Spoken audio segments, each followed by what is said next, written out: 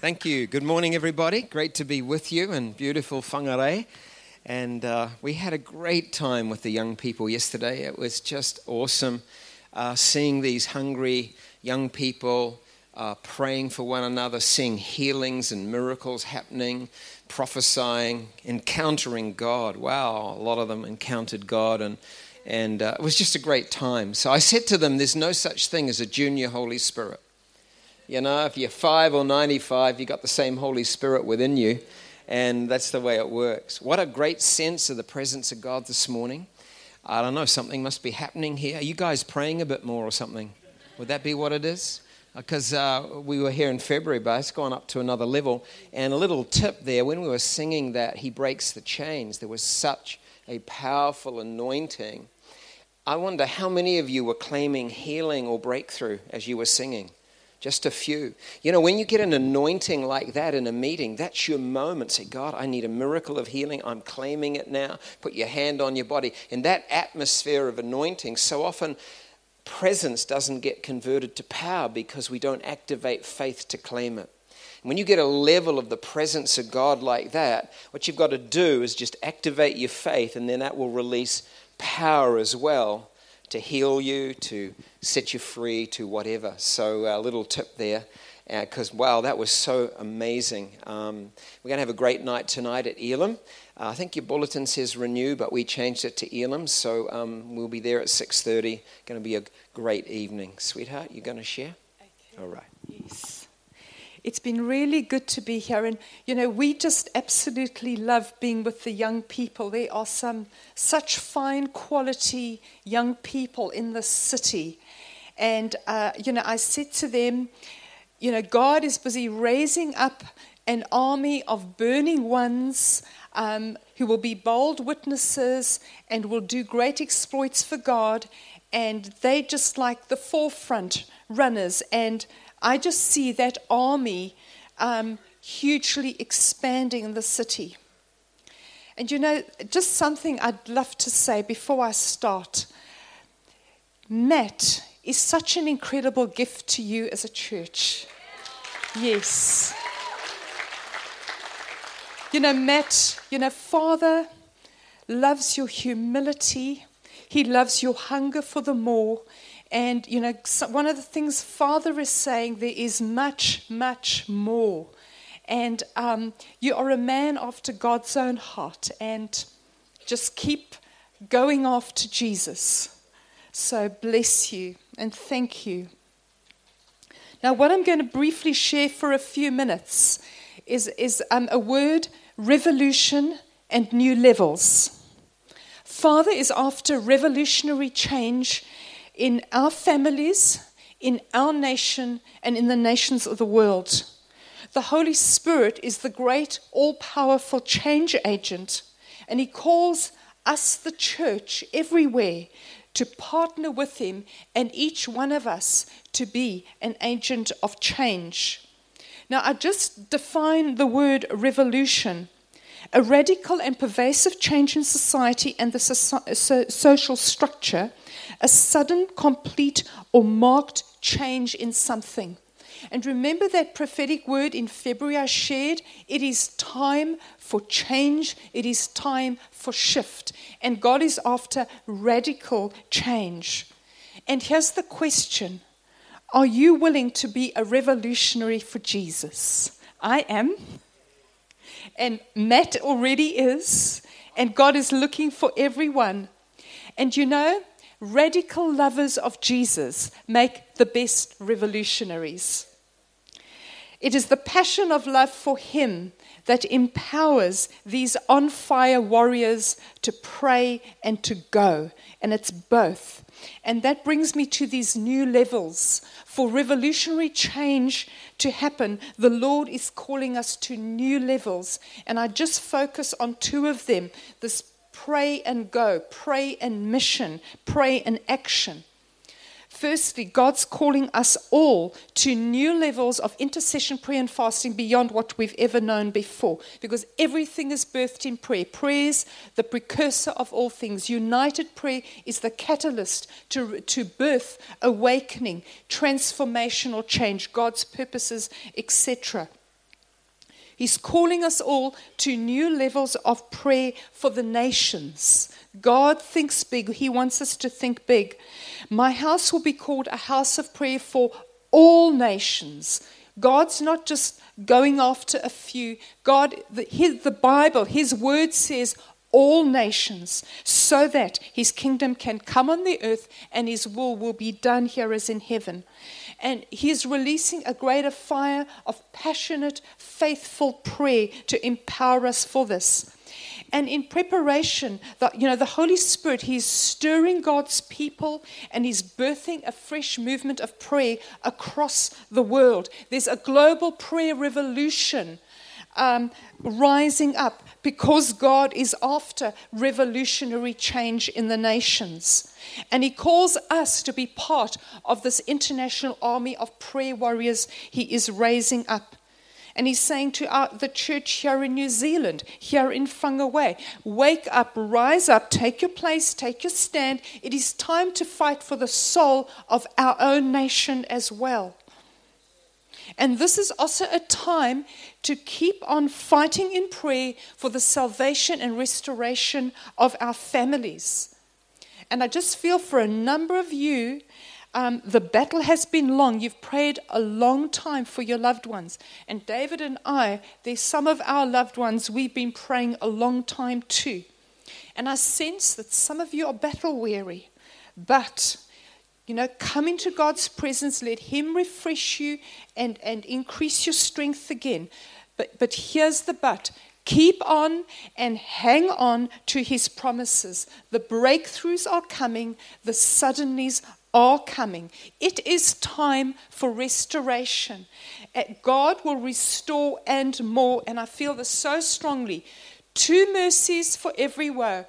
Double recompense for your trouble. And for some of you, Matt, you are prophetically spot on, because God's been speaking to me and He's shown it in my own life tenfold.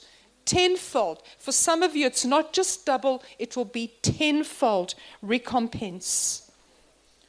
And then secondly, God's calling us to new levels of mission, and He's imparting a fresh fire of zeal for mission like we've never known. So this means new levels of evangelism with accompanying signs, and that's a new level of the Spirit's power. And prophetically, we'll share on some of the things God has for us tonight. So, as you wait on God, He's going to download anointed new ways, inspired fresh ways for evangelism outreach here in Whangarei. And I see an increased working together with other churches in the city. And as individuals, be His bold witnesses in your own family, your neighborhood, at work, in the gym, wherever you are. Ask the Holy Spirit to use you as His fearless change agent. You know that Tom Cruise movie, or there was, I think, a number of them, Mission Impossible? Well, with God, no mission is impossible. And our mission is salvation, because the gospel is the power of God for the salvation of everyone who believes. And I just feel so excited by something I just read on Friday that confirms these things that I feel God's saying, these new levels of prayer, fasting, and mission. I read this in the news about Chicago. Now, when I say Chicago, think Whangarei. Chicago, there is surging violence. They have a massive gang problem and the worst murders in the States. So I don't think Whangarei is as bad as that. But they are currently in a 40-day outreach. Now listen to this. Many organizations working together for lasting change in the city. And I quote, local pastors, churches, city leaders, and others gathered on street corners to pray for God's divine intervention. And one pastor said, as we pray specifically, we can change the city. And they said, we are fasting until there are no shootings for at least a week, because people were getting murdered heaps every week. This can happen in Whangarei. And then prayers turned into action.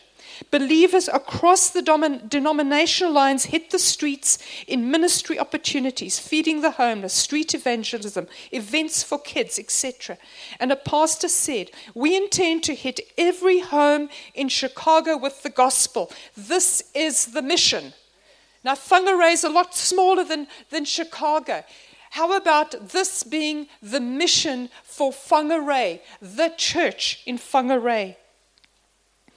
And you know, God is raising up a whole new wave of missions globally. He's raising up a new generation of passionate, mission-hearted men and women who will be his revolutionary change agents. And there are those here he's calling in this church.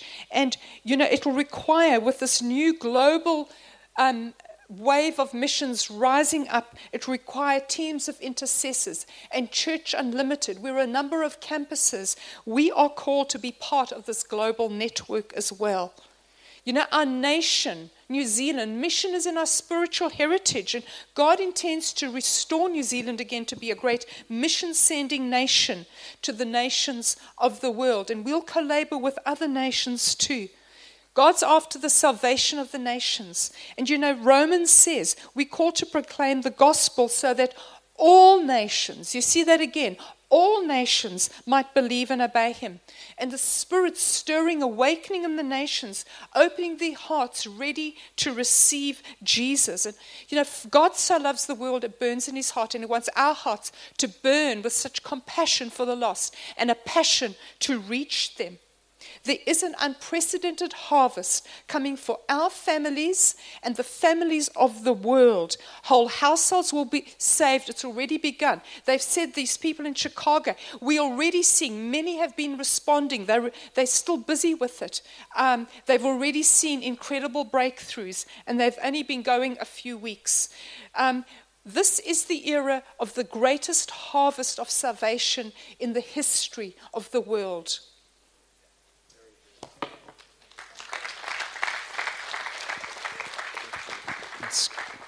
Wow. Amen to that. You know, one day, you and I are all going to stand before Jesus, give an account. If you live your life to please yourself, not going to be a good day for you. You live your life to please him, be a great day for you. Thanks, Matt. That's great. And I just think we got to get serious about, listen, you're not called to a cruise ship Christianity with endless buffets of good diet. You are called to a battleship to rescue drowning people in a sea of sin and iniquity that is going to suck them into hell. And I just came all that way to cheer you up this morning, just to tell you that, okay? Just to point that out. And so, hey, I wasn't going to bring this book, but I just felt a nudge to bring a few copies of Afterlife. This is our book that some of you have got already. Talks about life beyond death for the departed and new life for the grieving. And this book's been an incredible blessing to many people now. And there's a few copies down there. They're reduced to $20 for you today. But if you want to know anything about how to get through grief or loss, you want to know anything about the afterlife, what's heaven like, what happens to babies that die, what happens when people die, resurrection, judgment, new world that's coming, return of Christ, then it's all in the book. So do grab a copy and be really encouraged. This will put a fire for mission in you. It really will. I am gripped with that same fire that Greta's talking about, that God... We've heard it before. He so loves the world that he sent Jesus. And what's got to happen to us is we've got to so love a lost world like he does. And I think we just got to have to keep praying, God, increase my hunger, my capacity. Love to give that copy away. Anyone like that? Just raise your hand. You would, sir? Here you go. Honey, just the gentleman there. That's great. Enjoy. Okay, I want to talk to you about faith that never gives up. How many have heard of Winston Churchill? Great Prime Minister of Great Britain in World War II. And if you know your history books, he led Britain through a terrible crisis where it looked like they were going to be invaded and defeated, and yet his leadership was so amazing that he led Britain into victory along with the other allies that were fighting in World War II. And after the war, by now he was very, very famous. And of course, lots of people wanted him to come and talk to them. And his old school contacted him, said, look, would you come and speak at our graduation ceremony? After all, it is your old school. So he said, yeah, I'll come. And so when he turned up, and there was a huge hall, it was packed with people, and they had all the prelims, everyone was looking forward to hearing what this great man would have to share. And finally, the time came for him to be invited to the podium, and he stood up. And he looked over to this crowd of thousands of people, and he cleared his voice, and he said this. He said, never, never, never, never, never, never, never, never, never give up. And then he sat down. Like that was the speech. And they were a bit stunned, thinking like, do we need our money back or something? Because that was really short. And then they realized what they'd heard, something incredibly profound. This was the secret of greatness. This was the secret of a great man. And they stood to their feet and they gave him a standing ovation. And I think we've got to learn this lesson, that anything in life that is worth accomplishing, anything great in God, whether it's in church or business or sport or marriage or art or music or vocation or whatever it is God has given us on planet Earth to do. Anything great is only ever accomplished by people who refuse to give up, who refuse to bow to the discouragement, the depression, the gloom that Satan keeps sending. Refusing to bow to the whispers and lies that says it'll never happen. Why don't you give up now? Why don't you stop believing for that? Because you've been waiting forever and it hasn't yet come. You know, they tell me that the first man to fly solo across the United States from coast to coast, he crashed 86 times. 86 times. Got up every time, got another plane, repaired one, and just kept doing it. Thomas Edison, great inventor of the 1800s, he invented the light bulb filament. I know we're moving to LEDs today, but the light bulb filament was a breakthrough. You know, he conducted over 10,000 experiments before he found a substance that when you put a current through, it glowed and didn't burn out. A reporter once asked him after his 2000th failure, 2,000 experiments, Mr. Edison, aren't you discouraged? He said, no, that's 2,000 things I can cross off my list. What a positive attitude. You know, it's easy to start well. It's not so easy to finish well. The Bible doesn't say that he or she who starts well shall be saved. It says, he or she who endures to the end shall be saved. And so this call and this need, you know, Jesus said there would be a need for patient endurance in the last days. That we would need to have a strong maintenance of faith. Hebrews 10:35 and 36 says, do not throw away your confidence. It will be richly rewarded. You need to persevere, so when you've done the will of God, you will receive what he's promised. That's a word for someone today. Don't throw away your confidence in the goodness of God. You were singing, he breaks the chains. You were singing, there's power in the name of Jesus. Either you believe it or you don't. Either it's just words or it's something you believe in your heart, because when you believe in your heart and confess with your lips, that's when mountains start moving.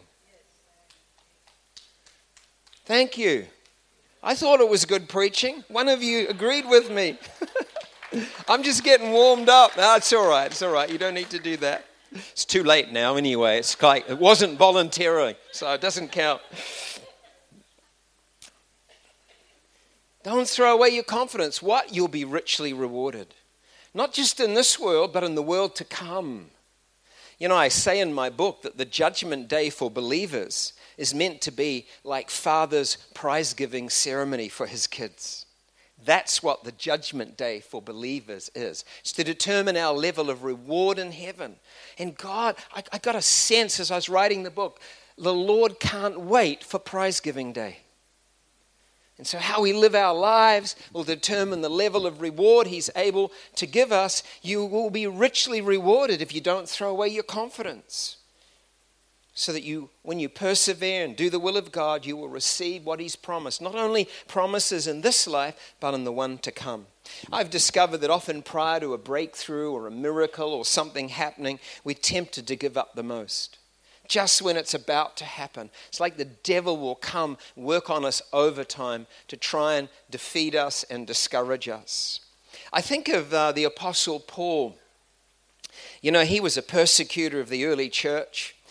He hated Christians. He was cheering when Stephen, the first martyr of the church, was being stoned to death. And then he wanted to arrest Christians and throw them in prison. And one day he was on his way to Damascus in Syria. And he encountered Jesus. Jesus appeared to him, knocked him off his horse. He was blinded. And Jesus said, Paul, you're persecuting me. When you touch my kids, you're persecuting me. He said, who are you, Lord? He said, I'm Jesus. And Paul got himself right with God. He was blind, led into Damascus. A man called Ananias, after Paul was fasting and praying for 3 days, came and prayed for him. He got his sight back. He got filled with the Spirit. He was baptized in water, and he rose up. And this very gospel that he hated, this very gospel that he tried to crush and kill and destroy, he began to preach the gospel of Jesus Christ. I figure there's some people right now in the world who are great enemies of the gospel, and God is fixing to save them and bless them and raise them up to be radical proclaimers of the truth. You know, it doesn't matter how far away from God someone seems and how hard they are against God. God has ways of turning them, like He did Saul. And he became a champion preacher. And we read in Acts 9, verse 22 through 25, it says, Saul's preaching became more and more powerful, and the Jews in Damascus couldn't refute his proofs that Jesus was indeed the Messiah. After a while, the Jewish leaders decided to kill him, but Saul was told about their plot and that they were watching for him day and night at the city gates so they could murder him. So during the night, some of the other believers let him down in a large basket through an opening in the city wall. So there's kind of an engraving of Paul being let down. And these city walls were very high, by the way. I've been to some European cities where they've still got city walls around them. You fall off that thing, you could kill yourself. It's not a little wall, it's a really tall wall. And so you can imagine it's kind of midnight, it's the middle of the night, and these believers know if Saul stays in the city and keeps preaching, he's going to die. And they said, come on, we're going to have to get you out of the city. And maybe 4 or 5 men spirit him away in the middle of the night up onto the city wall. And they tie a rope to this big basket, a couple of ropes, and then they dangle it over the side. And they say to Paul, hop in. I'm sure he would have been really thrilled about that, especially if he didn't like heights. And he hops in the basket and they start letting out the rope. And then they hear it. The sound of a watchman making the rounds. And they freeze. Like if they're discovered, that's it. It's over for them. And they freeze and they're holding on to the rope. And you know what? Paul's a bit of a heavyweight. And it's heavy and it's hard holding on to that rope. Maybe their hands are burning. Maybe their muscles are tired. And then 2 or 3 minutes go by and they then hear the watchman walking away in the distance, and they keep letting out the rope, but it's dark. They don't know when it's going to touch the ground. They just keep letting it out. When's this thing ever going to touch the ground? Then they hear another sound. It's the clink of a spear on a shield. Another watchman. They stop. They freeze. I mean, the temptation is to hear the watchman coming near them to have let go of the rope and say, well, forget it. We don't know who this guy is anyway. He's just some hothead who's got saved. He's causing a lot of trouble, and they didn't know who he was going to become. The temptation to just let him go. Oh, maybe he's reached the ground. Let's just let the rope go. And, he could have died. And they just held on. And finally that watchman went away. And finally they keep letting out the rope. And then the basket touches the ground.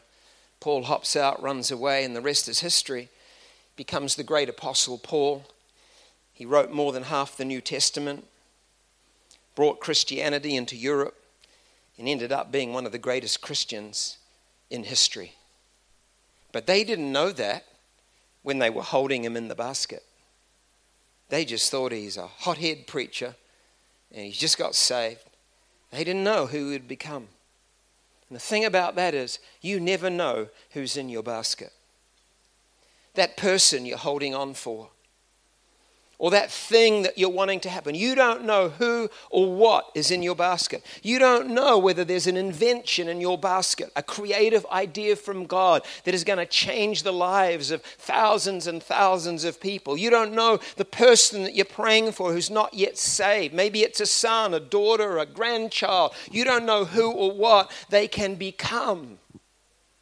You don't know who or what's in your basket. But I'm here to tell you today, it's really worth holding on to the rope of prayer and the rope of faith, and you keep exercising faith and you keep praying until that basket touches the ground. In other words, your answer comes. And I feel there's an area that the Holy Spirit is saying so strongly right now throughout the earth to not let go the basket in. And I believe that is the area of salvation of our loved ones. I wonder who's in your basket of salvation today. Maybe it's a spouse, a brother, sister, mother, father, grandparent, grandchild, son, daughter. Don't know who it is, a friend, work colleague, schoolmate. Don't know. But there's somebody, maybe more than one. Maybe you got a heavy basket. Maybe you got 30 or 40 people in the basket of salvation. And that's no problem to the Lord. The thing we got to understand is this, that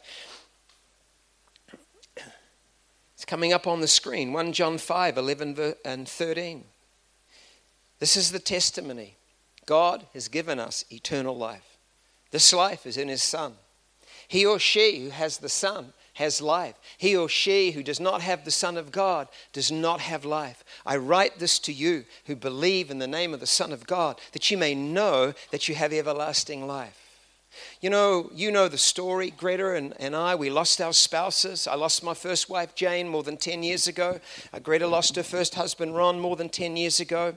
God healed us of the grief. We have absolute joy and we have absolute faith. We know where they are. We know where they've gone. They're in heaven. Why? Because they were good people, because they were great people? No, because they believed in Jesus. Because that word begins to be true for any believer. Anyone that believes in Jesus has eternal life. It means when you die, you won't just cease to exist. Your spirit goes to be with the Lord in heaven. One day we're going to be in heaven with them, enjoying the glories of paradise. That's the hope of the gospel. That's the glorious hope of the gospel.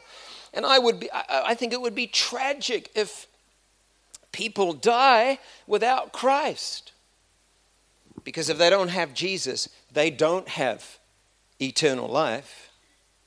They have eternal damnation.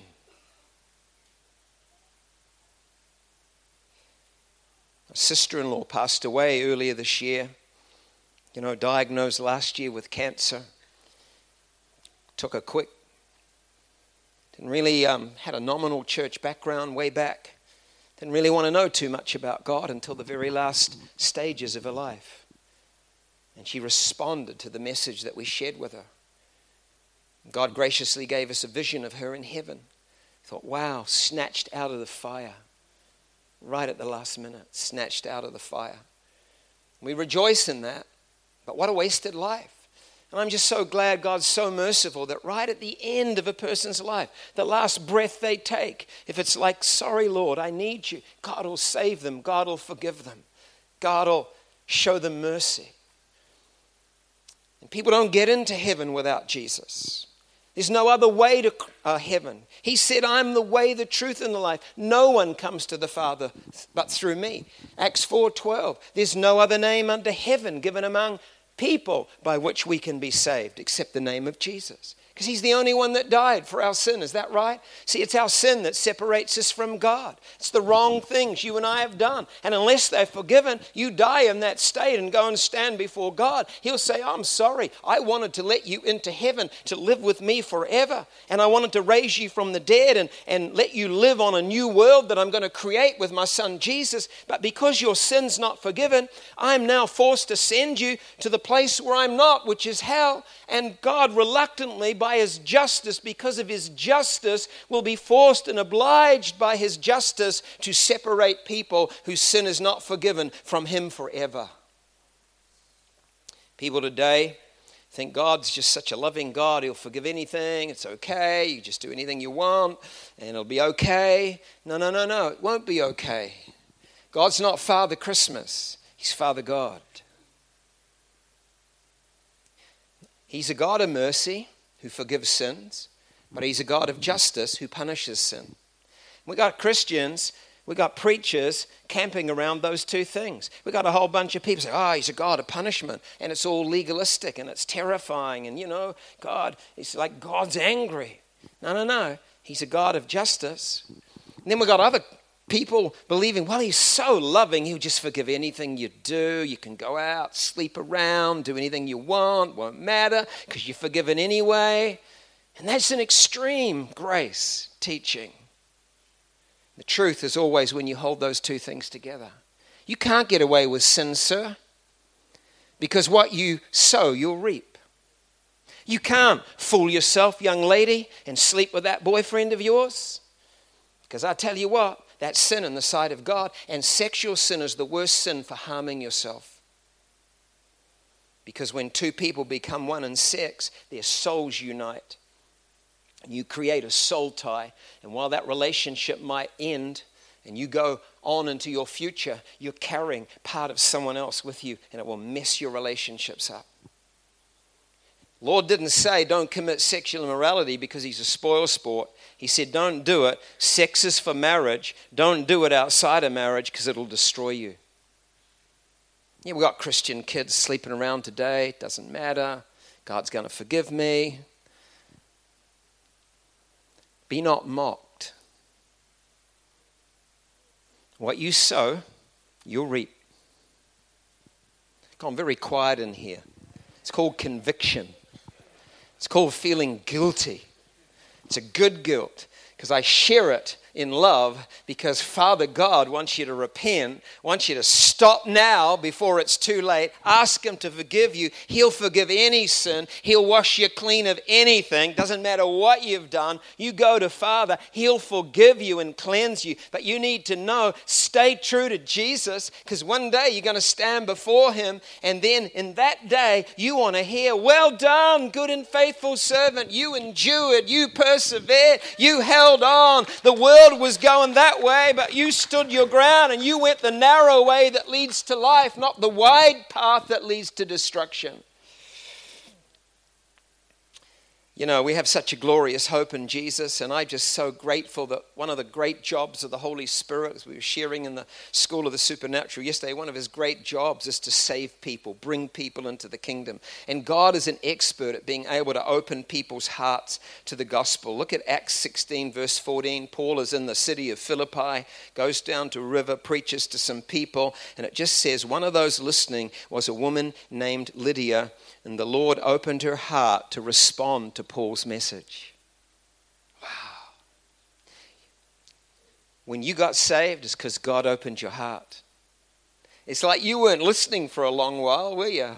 Neither was I. Didn't want to know about God so much. And yet there came a day where your heart got opened. And you said, yes, Lord, I understand. You died for me, and I'm going to receive you into my life. And somebody prayed for you, somebody shared with you, but it was God that opened your heart. And you might have people in your life that don't yet know Jesus. And you know what? As you pray, as you show them love, as you reach out to them, as you occasionally share the truth with them, you know what? God's going to open their hearts. There will come a time. There will come a time. I had a son, I've told you before, a son in the drug scene for 12 years, away from God. But we prayed and we kept loving him, and God opened his heart. He's come back to Christ this year. He's in Bible college and he's just going great for Jesus. Hallelujah. Because God can open hearts, bring the prodigals back. Those that once walked with God, gone far away, he can bring them back. I read this letter to the students yesterday at the School of the Supernatural when I resigned from teaching in order to go and plant or look after a church that had grown And I had to tell my classes that I wasn't coming back the following year to teach. And 10 years later, one of my ex-pupils sends me a letter.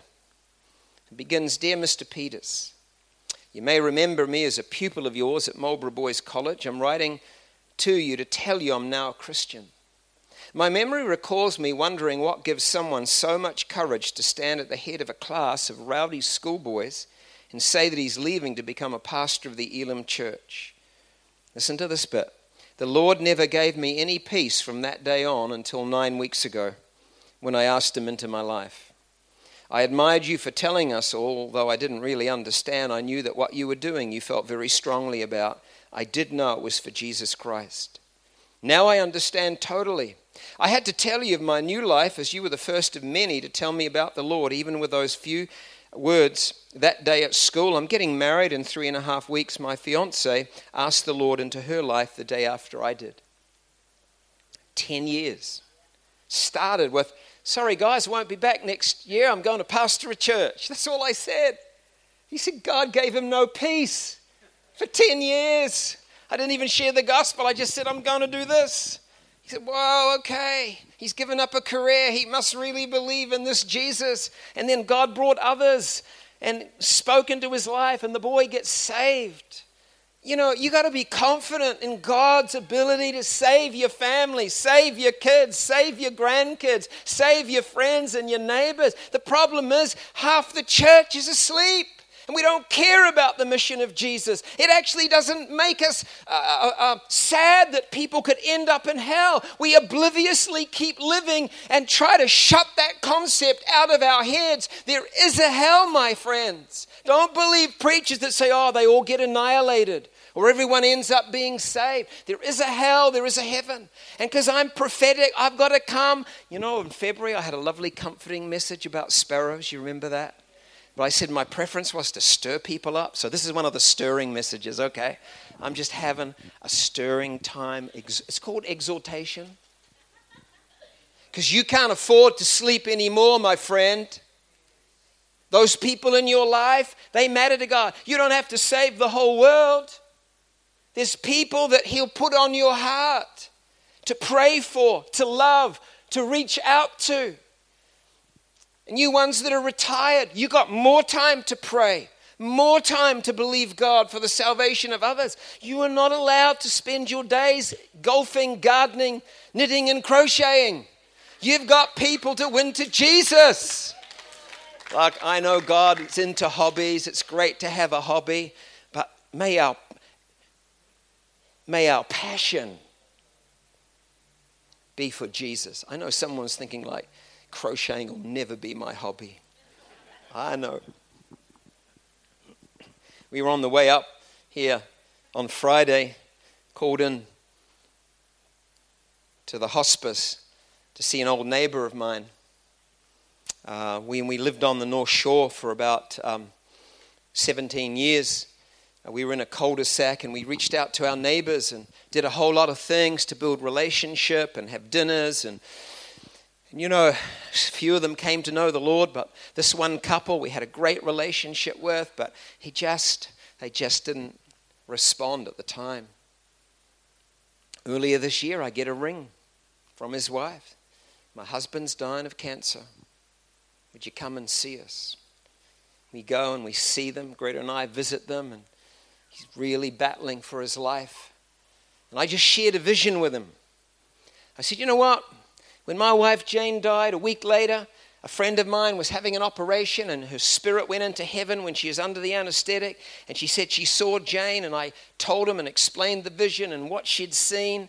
And you know, when we turned up on Friday at the hospice, this is what he said to us. He said, you know that picture of Jane you shared with me at the beginning of the year? He said, it's never left me. It's never left me. I said, listen, can I speak to you about death? Can I tell you the bad news? That if you die in your sin, God will have to eject you from his presence. But the good news is that Jesus came to die for you, and he hung on a cross, and that your sin could be taken, your punishment could be removed. I said, do you want to receive Jesus today? He said, yes, I do. And we have the privilege of leading him in a prayer of salvation. He's right in the last few days of his life. He's shut God out all his life, but now God has been softening him. And God used a vision and has been working on his spirit for 6-7 months, softening him, opening his heart to the gospel. And we went there because we don't want to see him die without Jesus. And he gave his life to Christ. Hallelujah. I said the first person that's probably going to greet you in heaven is Jane, because we were good neighbors. I'll close with this story. How many have heard of a man called George Muller? He ran orphanages in England in the 1800s when kids were out on the streets. And I think he looked after over 10,000 orphans, started schools for 100,000 children. And he was an amazing, amazing man. And one day, George Muller got a real concern for 5 of his friends that didn't know Jesus. He said, man, if they die in their sin, they're just going to go to hell. And he began to pray fervently for his 5 friends. Well, after a few months, one of them came to Christ. He is excited about that. He prayed another 10 years for the remaining 4. And after 10 more years of prayer, another 2 came to know Jesus. There's 3 now saved and 2 left to go. He just kept praying another 15 years, 25 years in total for the next 2. And after 25 years of prayer, number 4 comes to Jesus. There's one holding out. Maybe you got one in your life that's holding out. He just kept praying. You know, Muller prayed another 27 years, 52 years in total. He prayed for number 5. And then Muller died. They had his funeral. Never saw that number 5 saved. But you know what happened? A little short while after his funeral, number 5 gave his heart to Jesus. The moral of that story is this. Some people you start praying for will come to Christ quickly. Some may take a few years. Some may take a few decades. And others, you may not even see it in this life. But from your vantage point of heaven and the part of the cloud of great witnesses, you will see something happen in their lives, because the fervent prayers of righteous people are powerful and effective. I know your pastor, Don and Penny, have talked to us. Their burden and concern to want to see more people saved through the life and ministry of this church. I think that's a burden God's putting on a lot of people. And if you just come and enjoy good worship and good preaching and community and cups of coffee and hey, we're part of a great church, it's fantastic. If that's all your Christianity is about, my friend, there's a well of salvation that needs digging in this city. There's a well of salvation that needs digging in this church. In your life, you have to become concerned about lost people going to hell. If that doesn't move you, there's something wrong with your Christianity. You're asleep. And God says, wake up, because you may be the only one to pray for your 5 friends. You may be the only one to pray for your 5 grandchildren. You may be the only one that's holding on to the rope of the basket of salvation. There may be no one else. That neighbor that gave his heart to Jesus, I don't think there's any other Christians in his life. It's just that over 17 years we sowed seeds of friendship and relationship, and now 14 years later they are germinating and have reaped a harvest. It's a long time. But he or she that endures to the end shall be saved. I hope today the Spirit of God is convicting you that while you've got breath on planet Earth, yes, you've got to raise families. Yes, you've got to raise kids in the faith. Yes, you've got work, you've got vocation, you've got career, you've got motherhood, fatherhood, you've got ministry, you've got all the stuff that's happening in your life. But you know what? Right at the heart of it are the people in your life that don't know Him. And that should move us. God is going after a harvest of billions of souls. Let's share about that tonight.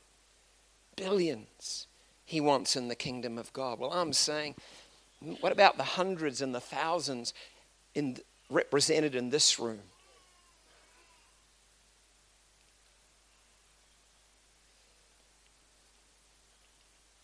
You cannot live a slack Christian life and not be concerned about lost people. It's got to stop. If you're watching more TV than you're praying, got to stop. If you're just in Christianity for the party part of it, and there is a party part of it, you got to get the sorrow part as well. And the sorrow part is God grieves over every lost soul that doesn't make it into the kingdom of heaven. God so loved the world, gave his only Son. Whoever believes in him would not perish, but have everlasting life.